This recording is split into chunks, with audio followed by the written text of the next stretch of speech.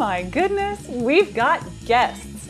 You know what that means. It's another masterclass episode on Studio Class. Hello, divas. I am thrilled to welcome soprano and pedagogue Liz Peirce to this masterclass episode of Studio Class. I've known Liz as a colleague and friend for many years now, and she constantly inspires me with her creative pursuits. As a performer, her uniquely colorful and versatile voice has led to performances of wide-ranging works, from medieval to modern, and though she's known as a specialist in contemporary vocal rep, she also deeply enjoys what she calls, quote, a well-aged song, end quote. Liz is passionate about commissioning and performing works for singer at the piano. She's also one-fourth of Quince Ensemble, a treble voice quartet dedicated to charting bold new directions in vocal chamber music. And Liz also teaches voice at Winona State University and the University of Wisconsin-La Crosse. She also maintains a private studio based, currently online only, in Minnesota. So you can find out more about her at lizpeirce.com, but please listen to this whole episode first because you're gonna love it. Yay! Liz, welcome! I am so happy that you are doing a masterclass episode with me for Studio Class. Thank you for inviting me. Yeah, would you tell us a little bit about yourself to kind of get us kicked off here? Yeah, so I am Liz Peirce. I am a vocalist based in rural Minnesota, and I sing on my own. I play piano sometimes, and I work with both Quince Ensemble and Damselfly Trio, based in the United States and Switzerland. So. Yeah. Can you tell me about the makeup of those ensembles? Like, what's your instrumentation for those? Yeah, so for Quince, we started out as a treble quartet, so 4 singers based in Bowling Green, Ohio, and we were all grad students together at Bowling Green State University. Go Falcons! And yeah, so it's a treble quartet, including Amanda DeBoer Bartlett, Carrie Henneman Shaw, Kaylee Butcher, and me. And we've been, for most of the last 10 or 11 years, a long-distance ensemble. So this whole last year has been like, we know what we're doing. Yeah. You're like, let us share the template. Yeah. And speaking of long-distance ensembles, Damselfly Trio is a flute, harp, and voice ensemble with Lindsay Buffington, harpist, and Chelsea Zucra, flutist, whatever they use this day. Yeah. Flautiste. And both of them are based in Switzerland. I met Chelsea at a summer festival at Soundscape a number of years ago, and we were sort of housemates there. And I told her recently, because I hadn't noticed it, there's a poster from that summer festival in my office here, and I found her signature on it. It was one of those like souvenirs where everyone signs each other's poster. Yeah. And under her signature, it just says, "You are mine!" ! I didn't see that till recently, like long after we started working as a trio. So like, okay, this was apparently destined to be written in the stars. Yes. Or at least in like gold Sharpie on a poster. Right. Well, definitely. I love both of those are quite long distance ensembles. And I love that you mentioned where you live. Could you tell us a little bit more about kind of how you ended up in rural Minnesota and your path about just, I think it's interesting, and it's one of the things that I find interesting. So if you could talk a little bit about your geographic locations from time to time as a professional musician.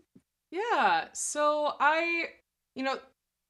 truncated long story, the TLDR is I went to school in Indiana for a long time, met my partner Gary there. Yeah. We moved he moved to Texas and I moved to Bowling Green for grad school. Long distance is super fun. But she says with a face. Yeah. But we did it because we got scholarship in different places, and that's a hard choice you make. But he had been in the AmeriCorps when we were first dating, so we were used to it. And for us, that fortunately for our relationship, that makes sense, and we're okay spending long times apart. But then from Bowling Green, we moved to Kansas City for a couple years for a job he had, and I ended up working with a bunch of the Kansas City new music organizations, which there is a lot of cool art in Kansas City. Right? Isn't that Oh my gosh. amazing? Yeah. I don't think they get enough credit like for having just the art scene and music and things like that they do. Yeah, between them and, through Amanda learning more about the art scene in Omaha, it's like, if I hear one more person say the word flyover state, there may be like fists thrown for it. You're catching hands. Like, yeah, exactly. But yeah, and then from Kansas City, my partner ended up getting a job in La Crosse, Wisconsin, which is my hometown. And, he'd asked before he interviewed, like, do you feel weird about moving to your hometown?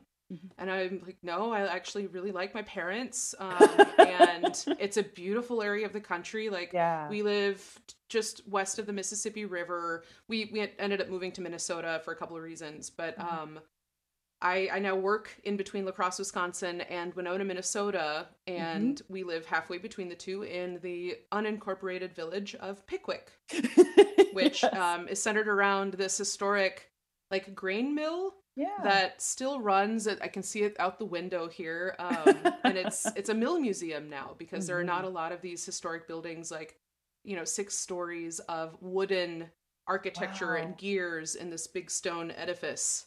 That's incredible. The water wheel still works and will run the mill. Wow. They don't do much milling anymore, but so it's run more as a sort of like, look at what it does. Yeah. An education piece. Yeah.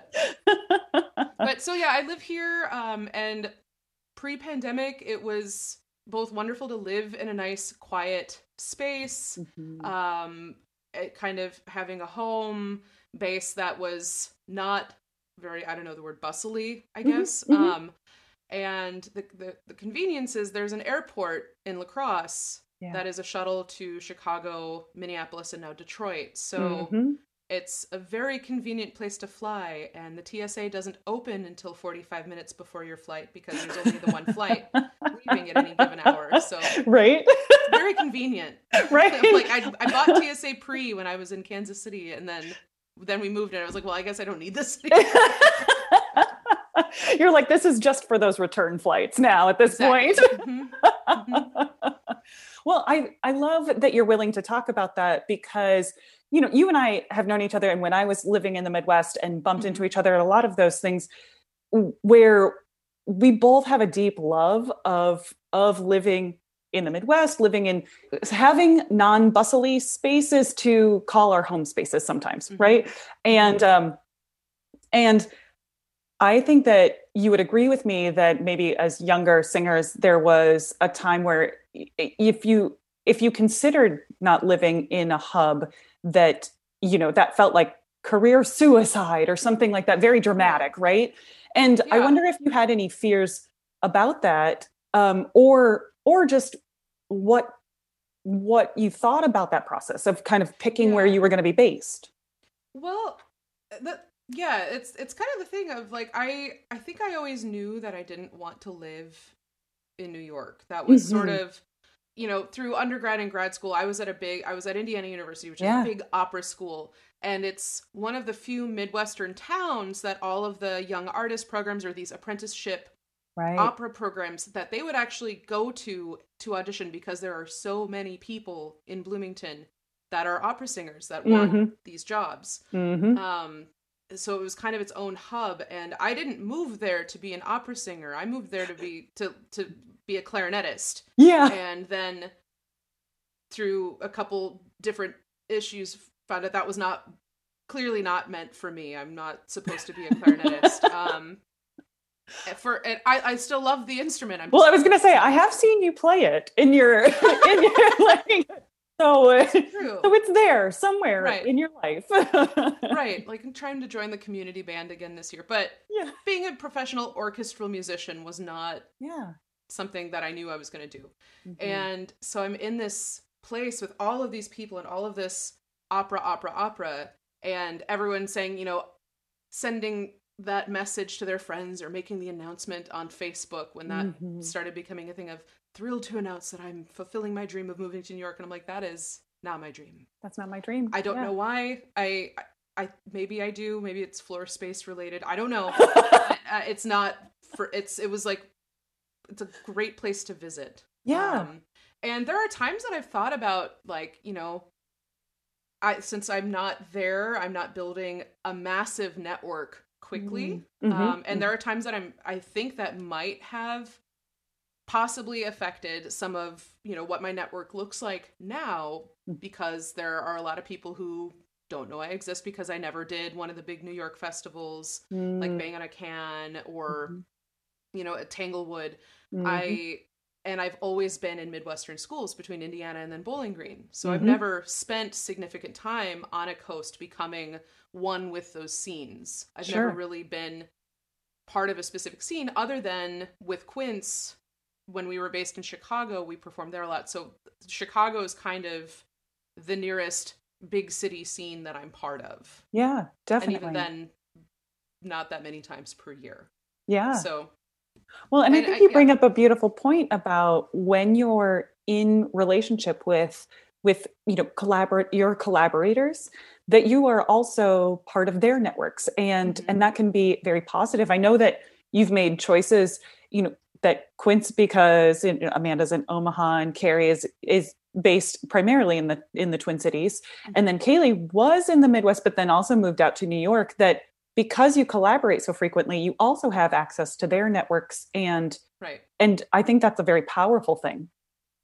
Yeah, and that's the thing is, networks don't have to be geographically located anymore, as we're finding out through this whole, like, everything's online now. Right. The idea of seeing has changed. And yeah, I benefit a lot from my colleagues, from their networks as well, knowing more of the folks in Omaha through Amanda, working with some of the Twin Cities organizations because of recommendations from Carrie, and doing the work I've done in New York with Kaylee. Yeah, exactly.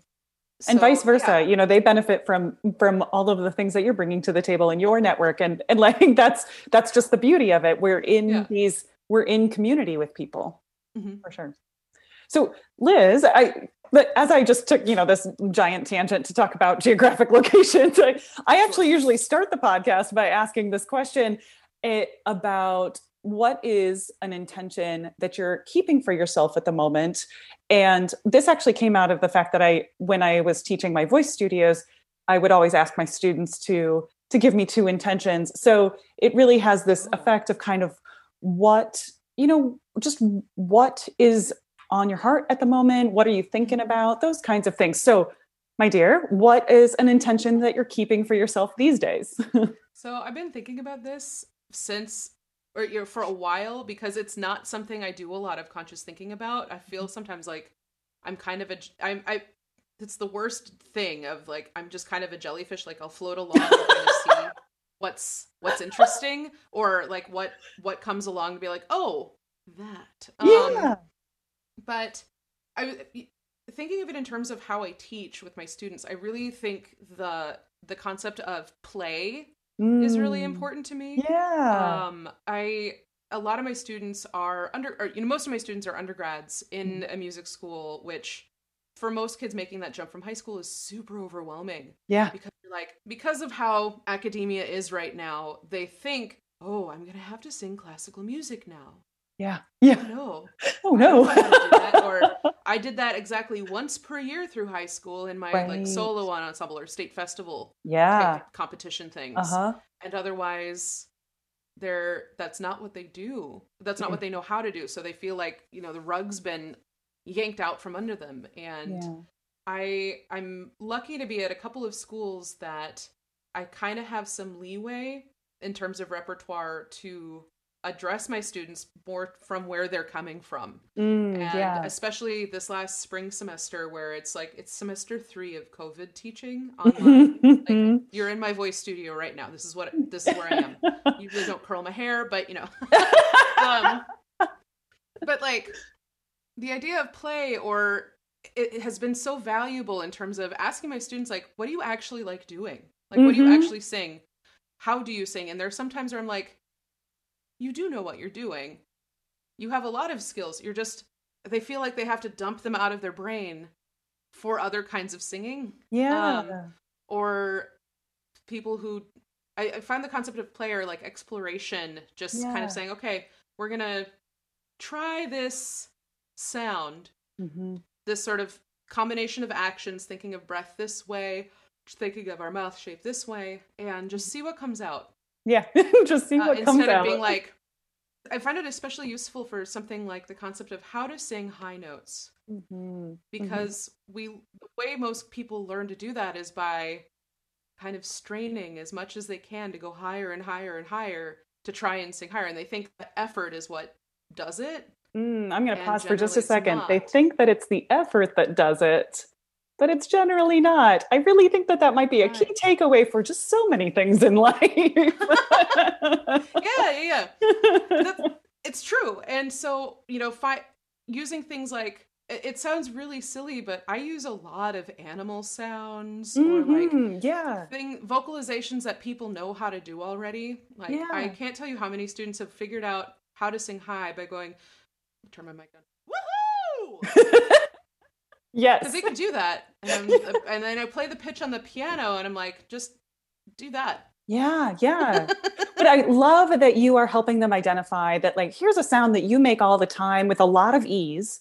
Hmm. And then you kind of showed them, hey, you did that. And then also hear how this is also the same thing, like just welcoming them into you, connecting the musical knowledge to it, right? Hmm. You're just drawing those parallels for them. And I love that ease that you said, hey, you're already doing this. Like you already got this. Now let me just point out that here's the way to do that musically, you Right. know?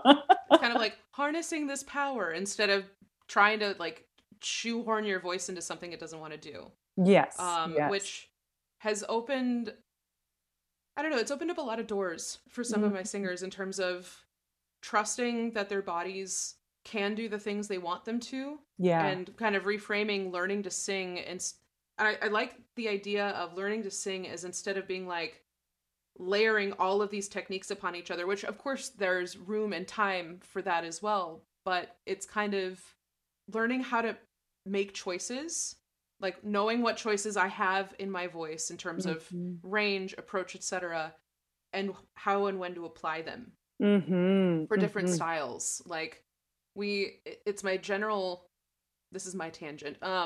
My general sort of frustration with voice teaching, and I know it's changing. There's a lot of voice pedagogy that's kind of blossoming in vocology, the sort of marriage of science and voice pedagogy and experiential pedagogy as well, that uses acoustics and science and kind of physically what's going on as part of training, in addition Mhm. to the experience of, sometimes if you say this thing, this sound will result in a Mhm. positive way. Ken Bozeman, I think, talks about it really beautifully in Yeah. his series of voice pedagogy texts. But um, the my main frustration with Academy right now is that for so long it's been a style-based pedagogy for Mm. one exact style of singing, One which is style of like singing. Yeah. 18th to 19th century opera, Right, right. which is valid, but it's not the only way to sing, and it's not Mhm. necessarily the best way to sing for everybody. There are all Mhm. of these things of, oh, well, classical technique will get you so far, and there are things that classical voice technique for Western art music shares with a lot of other things, like, okay, Yeah. how to breathe for singing. Mhm. Even that, there's different things you might do depending on what you're singing. Mhm. But Mhm. having a more awareness of how our body breathes, how our body can expand and move, and what we can do to facilitate that in breathing, that's useful. Yeah. But being like diaphragmatic abdominal breathing, meaning some people call it low belly breathing, or Yeah. that sort of like Yeah. I'm filling like a water balloon Mhm. with air, it isn't necessary for everybody. Mhm. So, Right. yeah. I love that because you're also, I think, meeting your students where they are with a lot of as you mentioned, you're meeting them with the understanding they already have about their bodies and making sound, and then saying, let me expand your knowledge. Let me help be that person who says, here's some more information. Does this work for the sounds that you're wanting to make? And Right. not showing up and saying, here are the only ways to make correct sound, Right. but, And now some scales. these these only particular scales, no other scales, no, not Right. just. Although I will Yeah. admit, sometimes we get so used to that major scale in in Vocalese. Yeah, You try to get somebody to sing a minor scale, and it's like, my brain is broken. right. Why do I have to think about this? I swear, when I was teaching my private studio and I had a lot of high school students, one of the things that they were all a bunch of them in a public school setting, that part of the auditions for those choirs at the school is that they had to sing major, minor, and chromatic scales. So Ooh. they had this incentive to practice different scales, like, because they were like, I got to get in a show choir, man. And if I can't sing this, Awesome. if I can't sing this minor scale, if I can't sing this chromatic scale, I can't be in the top show choir. And I was like, I'm with you. I'm so here for you. I got this. Like, we can do this. Right. But it was really so fascinating to be able to work on those. And then just kind of, I didn't do a lot of like, and now we're doing this particular interval, but I would always infuse that. And I'd be like, here's this exercise that we're doing for these reasons. Also, it happens to be this interval, just in case you want to know that. I just Right. like, but I love that you're thinking about these different types of, all of that, just giving them that information too, and helping them go, oh yeah, I do know I do know that sound, and I do create that sound. Now I've got the label for it, or something like that, or a label for it, I suppose. So, yeah. Liz, I want to ask, there's just so many directions that with all of the things that you're saying, that I want to go in, and I'm just picking this one at the moment, which is, you had mentioned shoehorning your voice into something. And I was wondering if you had an experience in your past where you thought you needed to shoehorn your voice into something or fit someone else's ideals, and talk about, whether or not that was the case for you. Yeah. Finding the way that you wanted to make music. Mm-hmm. So, yeah, that actually, I don't know if I'd mentioned it in this interview, but it's definitely something that I've thought a lot about, and it's a really weird thing to explain because it feels very vulnerable, but it comes from, when I started singing contemporary music, it was mostly like friends' compositions, and often it was something where the original performer had pulled out and they're like, Liz, you learn music quickly. Can you do this thing that's in a week? Yeah, sure. So when I saw this poster, and I was kind of like, at Indiana, it's the sea of awesome singers, and unless you are a true, and I mean this in the positive sense of the word, a true, like, unique snowflake of a voice, there is not a ton of opportunity unless you're making it for yourself. So I learned that pretty early. Yeah. But I saw this application for a contemporary music degree, and I was like, oh, well, I don't do early music that well. That hasn't been my niche yet. I do a lot of these compositions maybe this is my niche. And I applied and got in, and I didn't know basically anything about contemporary voice when I did that. Right. And somehow they let me in the program at Bowling Green, and then I had Amanda who's like, here's all these things I don't sing because they're not right for my voice. Yeah. You should look at them. And one of them was Messiaen's Harawi, which I've performed many times since, and it like fits like a glove, and I love that piece. I'm working on it. It's going to be the first thing I get to work on with a pianist after in another week, after like the 2 weeks post-vaccination thing, and Winona, we're so excited. Like, we've been planning this for a year, and my pianist loves Messiaen, so it's okay. But, anyway, it became clear to me very quickly that, I'm considered a soprano, but I am not considered a contemporary music soprano by most people's definition. Apparently, whatever the general trends are in contemporary. Can you talk about that a little bit more? Yeah. So the simplest terminology I use is, I'm not a dolphin. And I have colleagues that are, and they're amazing. These because there's such a trend for finding the extremes in voices in contemporary music in terms of fast and high coloratura, very, very high, very agile singing. Like these people who are sort of like, if they were athletes, they would be floor gymnasts, right? Or maybe right, like right. rhythmic gymnasts. They're doing these amazing, or the cheerleading like flyers, like that kind right. of. Yeah. Yes. Yeah, the people who are like just up in the air doing twirls and things. Meanwhile, I'm like, I feel like if my voice were in an athlete, it'd be more like a rugby player. Like I can move sometimes, but I also then can't immediately stop. Yeah. there's a vocally, I mean, and it's something I recently kind of realized why it felt so vulnerable is that it's partially feels like a body image thing in that my voice is heavier, my voice is louder than some of my colleagues. I am also a bigger person than some of my colleagues, and it's definitely in terms of, you know, how we treat fat people in the United States is not very well as second-class citizens, as lesser than in some ways. Yeah. And there were times that I would tie that into my voice in terms of my voice isn't a lithe, slender, agile, always perfectly graceful instrument. Right. And I think there were times where I'm pretty sure I caused myself some vocal damage trying to be that because I'm trying to sing the things my friends have written that are senza vibrato and piano and above the staff, and I'm just like, I hate everything about this. You and I definitely are in a club over there where, you know, just getting asked to float high seas, and I'm like, yeah, that's just not gonna happen. Yeah, like, do you want to hear what my piano high seas? No, please God, no. And it's even, you know, with the body image thing and the whole like, well, you know, the more, if you just exercise more, if you just did more, you could do this. And that doesn't work for voices. Yeah. I mean, your vocal folds as part of your physical anatomy are just part of you.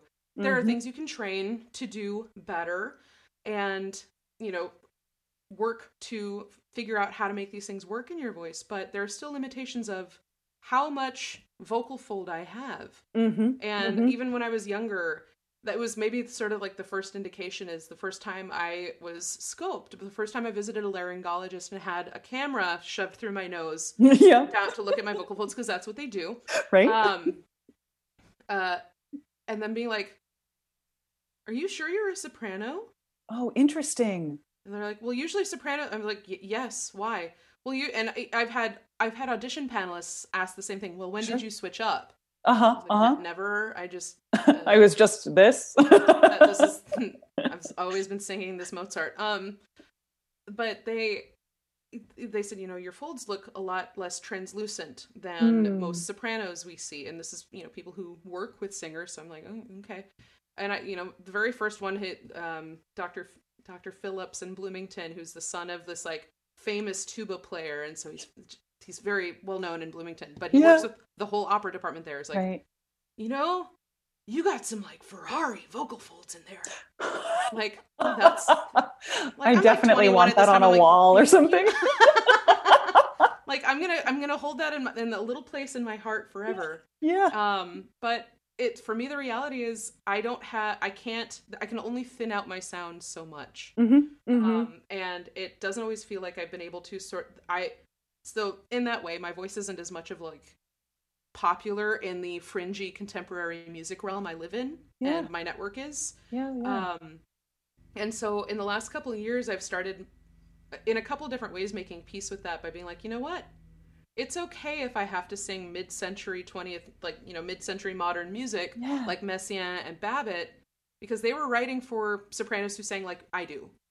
For voices like that. And the case of the Messiaen, it requires a lot of power in your middle voice for a long time. And that's not something that's easy for everybody, and that's okay. It's not meant for every voice to sing, just like I'm probably never going to sing the music of Thomas Addis. Like, neither am I. That's for Cynthia Seaton And Audrey Luna, that's not for me. Yep. So, Yeah. and that's Well, okay. and it doesn't, I love that you pointed out that there is a difference between understanding what your instrument does and that some of it is training so that you're always training so that your instrument can do all of the things that you want it to do right with that instrument. But that there is a difference. You can't just swap out to a different instrument. I don't suddenly right. become, if I am a viola, I don't suddenly become, a double bass at any point. Right.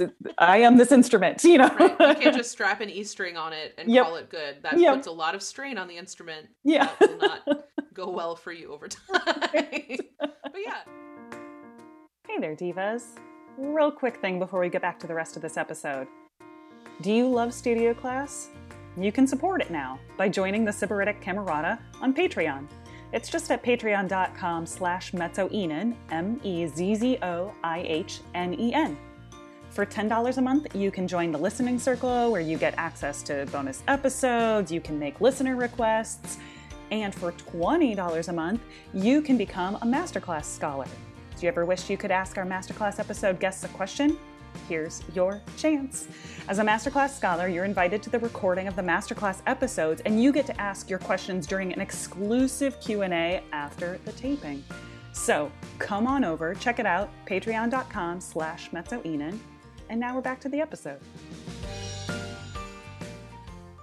In terms of shoehorning, I've started commissioning things for my voice, for medium voice, singing things that work for me. I mean, yeah, I think she meant it nicely, but one of my colleague Carrie once said, sometimes you can be like a cannon with a face. All these great one-liners, you just collect them. But I spent so much time feeling more like from Fantasia, that hippo in a tutu during the Dance of the Hours sequence, where I'm trying to be delicate and graceful, and in ways that it's just why would you do that? Right. When I could sing Messiaen instead and just bellow melodically for an hour. But again, I know it's not super popular, and I have to balance the sort of what are people going to pay me to do, if anything, and what do I want to do? Yeah. Well, and would you say that it's been important to be able to communicate what your voice does really, really well to composers that you're working with then? Yeah, it's most of the commissioning I do is with Quince, and we have a fairly extensive set of voice sheets now. Yeah.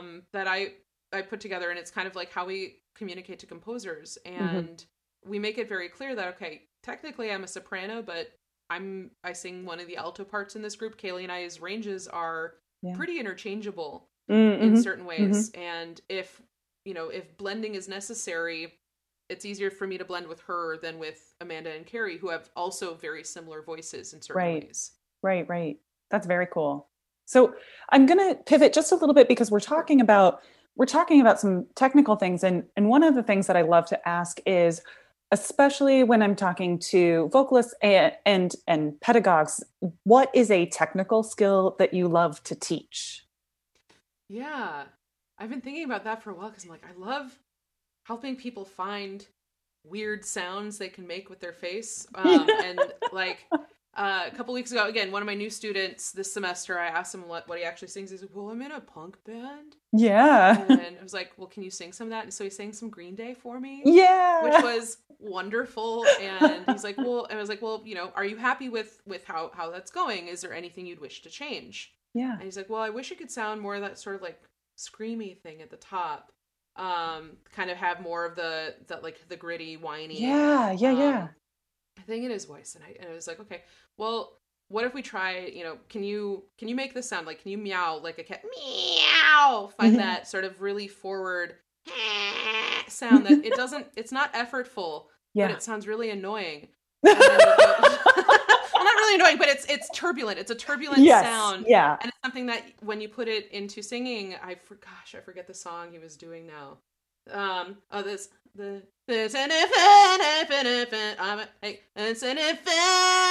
then you get more of the into the sound without being feeling strangled. Yes. But so that kind of thing. I love teaching. I did a 10-minute long video for Quince's Patreon once on overtone singing. Yes. Please talk about overtone singing. Please, sure.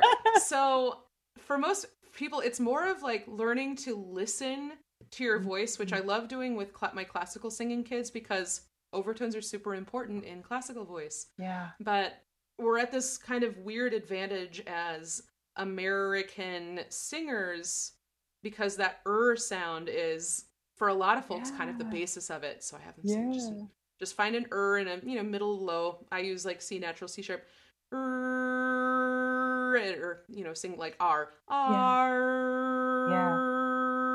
and then have them move their lips just a little bit or move their tongue just a little bit, very slowly, to see like, can you hear a difference between?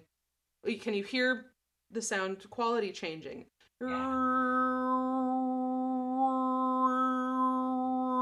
And then they start hearing like the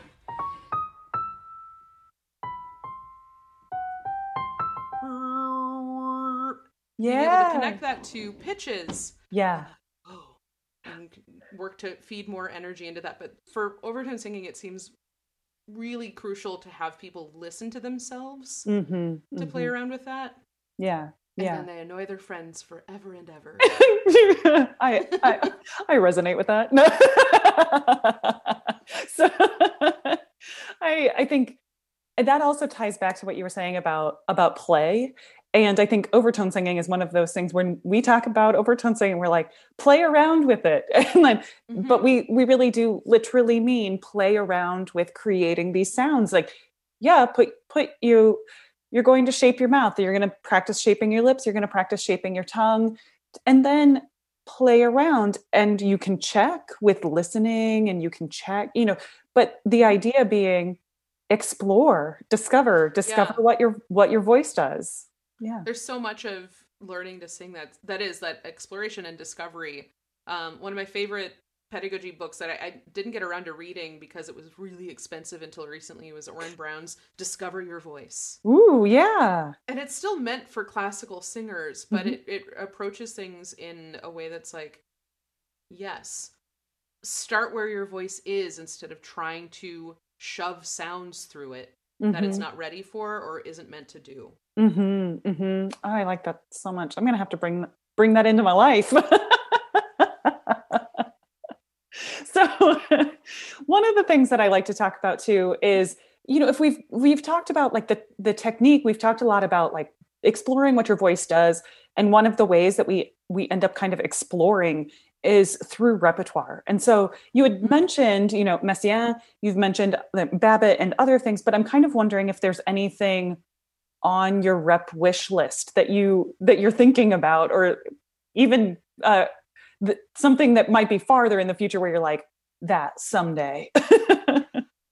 Yeah, I've spent so much time. I'm trying to come up with stuff for that now because I have some opportunities at the schools I teach at to actually do some chamber music, and I've spent so much time being like, I need to put that on a back burner because it's not my reality now where I live, in terms of being pretty isolated and not part of an academy in Kansas City. Getting to do some chamber music there, but not a ton, and then kind of getting to do more things in La Crosse, but still pretty isolated in certain ways, and focusing so much of my attention on repertoire for my ensembles that I'm working with. Right. And, different commissions, etc. But yeah, it's hard to come up with an easy answer to that. Like, there are things I'd love to do again. Yeah. Even outside the contemporary realm, like I'd love to sing Für letzte Lieder again. There are all of these. Liz, you do that, I'll show up. I will drive myself from Louisiana to wherever you are. Someday I'd love to sing the Strauss again. But I'd love to work with, that's the thing, like if I had unlimited funds and nobody was saying no, I would love to sing with orchestra more. That was a really wonderful experience to feel like I feel like supported. I feel like I can sing with my whole body. Yeah. I loved opera. I miss singing opera. It's been 8 years since my last opera. Well, my last like classical opera. I've done contemporary opera with Quince. Sure. But I think Merry Widow was my last traditional opera role, like 8 or 9 years ago now. But there's these wonderful Sarajevo pieces with orchestra that I would love to do. And yeah, there are all these, I mean, even the mid-century, like the Barber tone poems that for voice. Oh, yeah. I think, or was it Britain that did Phaedra? Yes. Yeah. Ooh, I gotta remember that. I gotta get my rep together. I can't remember if it's Barber or Britain. I'm a terrible musician right now. But yeah, finding pieces like that there, or more of these songs that I've spent a lot of energy in the last couple of years finding repertoire that I can self-accompany. Even pre-pandemic, I love that project of yours. I play piano and sing, and so that's somewhat limited because I'm not the world's best pianist. But you are very good. And I've been commissioning songs for myself for a while, which has been a ton of fun. And I've had a lot of very generous composers write songs for me, and it's kind of maybe another part of that play thing is I love these whimsical, just silly songs for some I mean, some of them are serious. Our mutual friend Anthony D'Onofrio wrote this really wonderful, like very moving piece about a penguin in Antarctica. Yes. And it's very serious, and I've gotten a lot of great feedback on that one. But I also have like a song I'm about to premiere about capybara. Yeah. Or about the capybara, or I'm commissioning some pigeon songs. I have a manatee out there and a goldfish. I was going to say, is your self-accompanying project all kind of like a bestiary? Is it all animals, or does it go beyond that thematically? Because I know that you have that passion for these kind of animal themed pieces, but I wasn't sure if that was the whole thing. It's a good portion of the commissions I'm doing have been that when I commission, I'm finding even more. That's been the case with Quince, but I love giving friends, like people I trust when I'm commissioning. I love saying like, hey, this is kind of what I'm here for, but if something else strikes your fancy, let's talk. Yeah. And I've had letting composers kind of, it's not, for me, it doesn't feel right if it's a made to order sort of thing. Like, I don't want to go to Waffle House and yell, I want this, this, this, this, and this, and then that's exactly what they give me. Right. There's been a lot more serendipity in saying, yeah, so here's the thing, like, Tony's music is amazing and often very serious and kind of austere in certain ways. Yeah. And so I was like, Penguin in Antarctica, does that strike your fancy? He's like, yeah, I think I can work with that. He's like, I can do something with that. Yes. But yeah, maybe it wouldn't have been the same thing if I'd been like, I need a song about a pigeon from him. Yeah. I feel you. There's somebody else out there who wants to write that song. So, exactly. Or exactly. But yeah, or these like just really strange poems by the Victorian era Rossetti family. So Christina and Dante and the third brother, Dante the painter, Christina the poet. I love that the third brother is like, and Peggy. Like, they're just like, and Peggy. I forget his name, and I'm sorry. They're all dead. It's fine. But Dante adopted a wombat, or not adopted, bought a wombat mail order because that's what you did in Victorian era England, I guess. And of course it died because it didn't come with an instruction manual. No. But it lived there in their yard for like 2 months. And like Christina has the Uom mi batto poem. It's in Italian even. That's the word for wombat. Uom mi batto. It's amazing. Right. And then Dante had his, I think maybe his was in praise of, or one of them's like in praise of this wombat that he's very excited about. And then the third poem is this requiem. Jeez. Or like in memory after it died. And then I was like, there are all these Victorian era poems like on the death of a pigeon aged 12. Wow. Right. Like, so I'd love to do a whole set of like sad, like, no, I think that'd be too depressing. Like the sad animal like Right. death songs. Victorians, so extra, Right. so extra. And well, ending with that really like heartfelt and just like I can't even really think about it without tearing up, the one in the end of the Ives 114 songs. Oh, yes. That's like on the death of their dog. Like, Mhm. no! You're How can you like, do this to how me? dare you do this?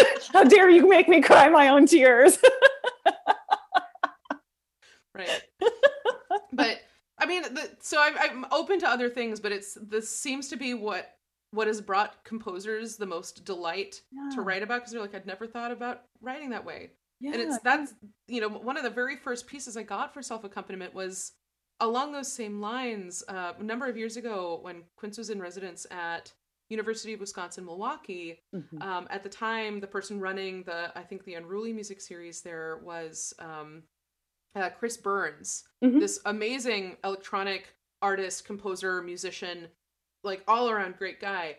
And we chatted a little bit about it. I'm like, I'm thinking of trying to commission some songs to play for myself. Yeah. And he's like, and I was like, is that something you'd ever be interested in? He's like, I've never written songs before because the traditional texts just don't appeal. Mhm. Mhm. The sort of love song or emotion. He's a very warm and friendly person, but it's like, that's not my aesthetic. Yeah. And Yeah. then like days later, I got a phone call or email being like, I've always wanted, in the back of my head, I had this cracked idea to set something from like a textbook, Yeah. like some very dry mathematical language as song text. Yeah. And I was like, yeah, go for that. You like That run sounds with it. And Yeah. now I have in my repertoire, I need to record it. That's hopefully a project I can get to this summer. This like 30-minute long multi-movement piece called Number Opera.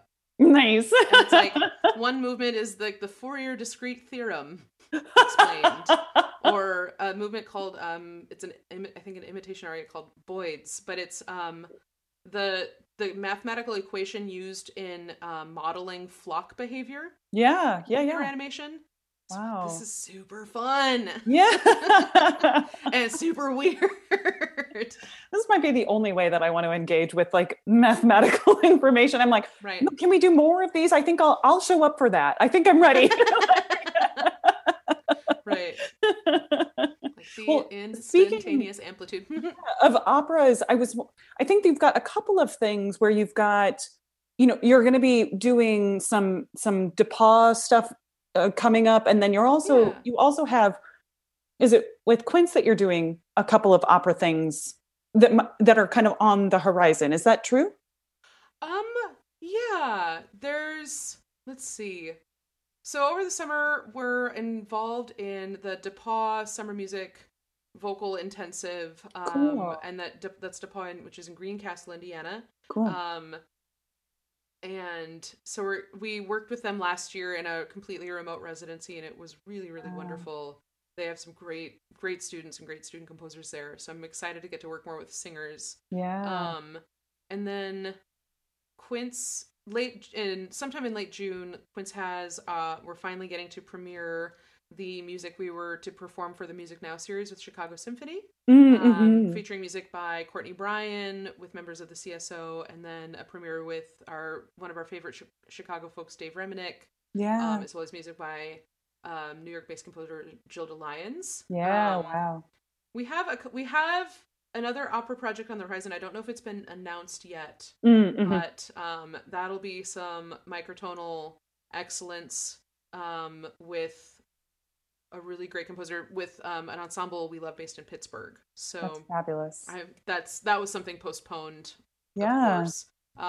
So we're looking forward to that in the next couple of seasons as well. Oh, I love that. While I have you, can you talk a little bit more? I think I might be mistaken, but I thought I remembered that you had perfect pitch, but I still think, could you talk a little bit about getting more comfortable with singing microtonal music? Because I know that can feel a little intimidating if it's something where you're like, well, I want to sing new music, but what if there's like microtonal singing in it, and I'm like, oh gosh, I don't know if this is for me. Maybe. Sure. So it's something I'm still learning more about, and I would encourage. this is something I would want to ask my friend Anna Elder, who's very much into microtonal Yes. music and is an absolute star. In terms of approaching microtonal music or anything that has an unusual tuning system, we have in some ways an advantage as singers in that because we don't have buttons, it's all arbitrary mind-based pitch stuff. Right. We don't have to like re-engineer our instrument or play with really wacko fingerings to try and make it work. Like I know your duo partner Alan does so well. He'll be happy to hear you say that. Well, and that's the thing, because instrumentalists that they have to kind of alter things or do things in very strange ways to make microtonal things happen. The payoff for them is once they know the fingering, they don't have to think, what does the quarter tone up exactly sound like as much as we do?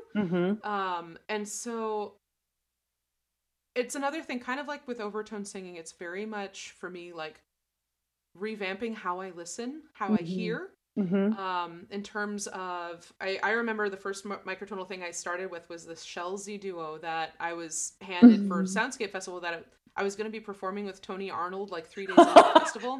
That's not at all intimidating. No, and I'm like, I'm pretty sure I know which one you're talking about too, and so it's one of the first of the it was the Zao duets, and those are intense. They are.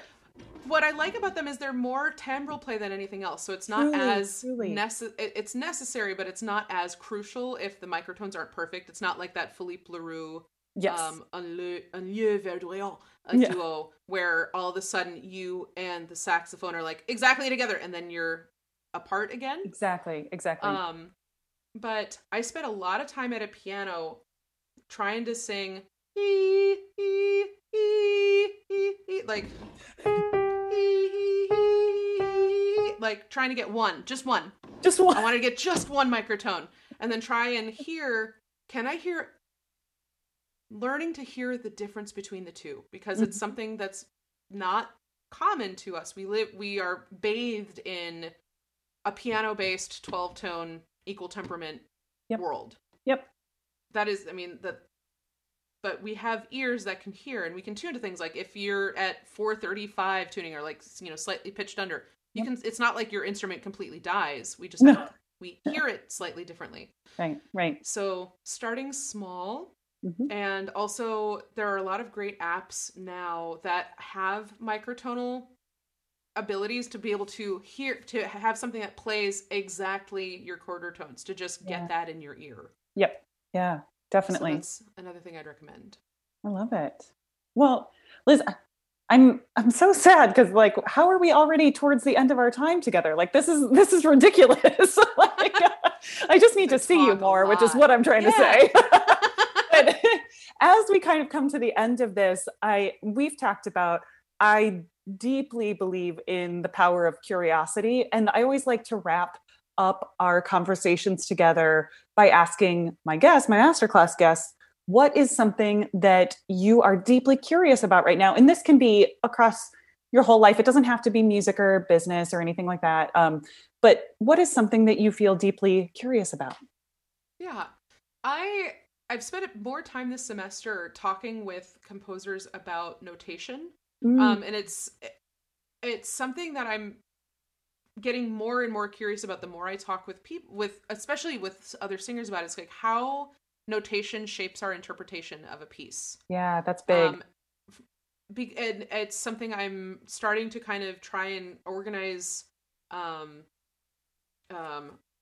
things for like a wiki, because I'm not the only holder of this knowledge. No one person knows all of this. And there are things like, okay, how do we notate ingressive singing? For some singers, that there's one set of notation that they prefer. For others, there's something entirely different, and we will argue about it forever, and that's why wikis are great. Instead of saying this is the one way. Right. At one point I was like, there needs to be a book, like the wonderful orchestration texts that exist. The thing is, the moment a book is published, it starts becoming obsolete, because then something else is now, there's going to be things missing. So I love the access, idea of living resource. trying to find, like, where it's not very capitalist of me. So I appreciate your mutual aid and thinking about a resource like this. Yeah. Well, that's the thing. It's like, a book, maybe that would be like, I could put my name on a thing or money, but I would much rather it be a conversation that is had that people have more access to, because we spend so much time re-explaining the same concepts to composers, when it's like, I promise you that wheel has probably already been invented. Yeah. And if it hasn't, bravo. Right. Well, and being able to point people in the direction so that we start to codify certain things. And you can always feel free. I think composers will always feel free to use whatever symbology or notation that really is the most efficient way that they want to communicate something. But then it's like IPA too, is having something that you can point to that says, we agree on these symbols equal these types of sounds. And for lots of vocal notation, just having something that you can point to is so helpful. It is. And it says, instead of me learning a new language every time I learn a new piece, which, it's something I don't have to expend the effort into that so much as other facets of the piece. Exactly. And I've talked to some folks that I know, they're a wonderfully generous group. I had a little email exchange with James Weeks of Exaudi Ensemble in the UK, and they embrace new notations. They embrace different experiments in how to notate a sound, how to make a sound, etc. Which I'm like, that's very generous, and it's art. It's very artistic. It's very deeply moving. It's also not always efficient. Right. So it's kind of like, what is the balance of brand new creation, trying something completely innovative or different, and using tools that already exist in an efficient way. Definitely. Oh, well, I'm so excited as that project, continues to evolve, and however it happens, please keep me in the loop, and I'll share it everywhere. So anybody who's listening will just always be sharing these kinds of things so that people can be involved and find out more. So yeah. Well, Liz, sadly, our time has come to an end, and I just wanted to thank you so much. Like, from the bottom of my heart, having these kinds of conversations just means the world to me, and I just really appreciate your sharing of your knowledge and sharing of your experience. And I think that kind of information just helps so many of us be like, I'm thinking about things in new ways, or I feel welcomed into this field, into this community. So thank you from myself and from all of our Studio Class listeners. Thank you so much for listening to this masterclass episode on Studio Class. Hey, before you go, do you have a second? Will you take a screenshot of this episode and share it to Instagram with your takeaways? You can tag me there at Mezzoinen. That's MEZZOIHNEN. It makes a huge difference when you share this podcast with your friends. Or even strangers, really. So, with that in mind, I hope you'll rate, review, and subscribe wherever you get your podcasts. Thanks for listening.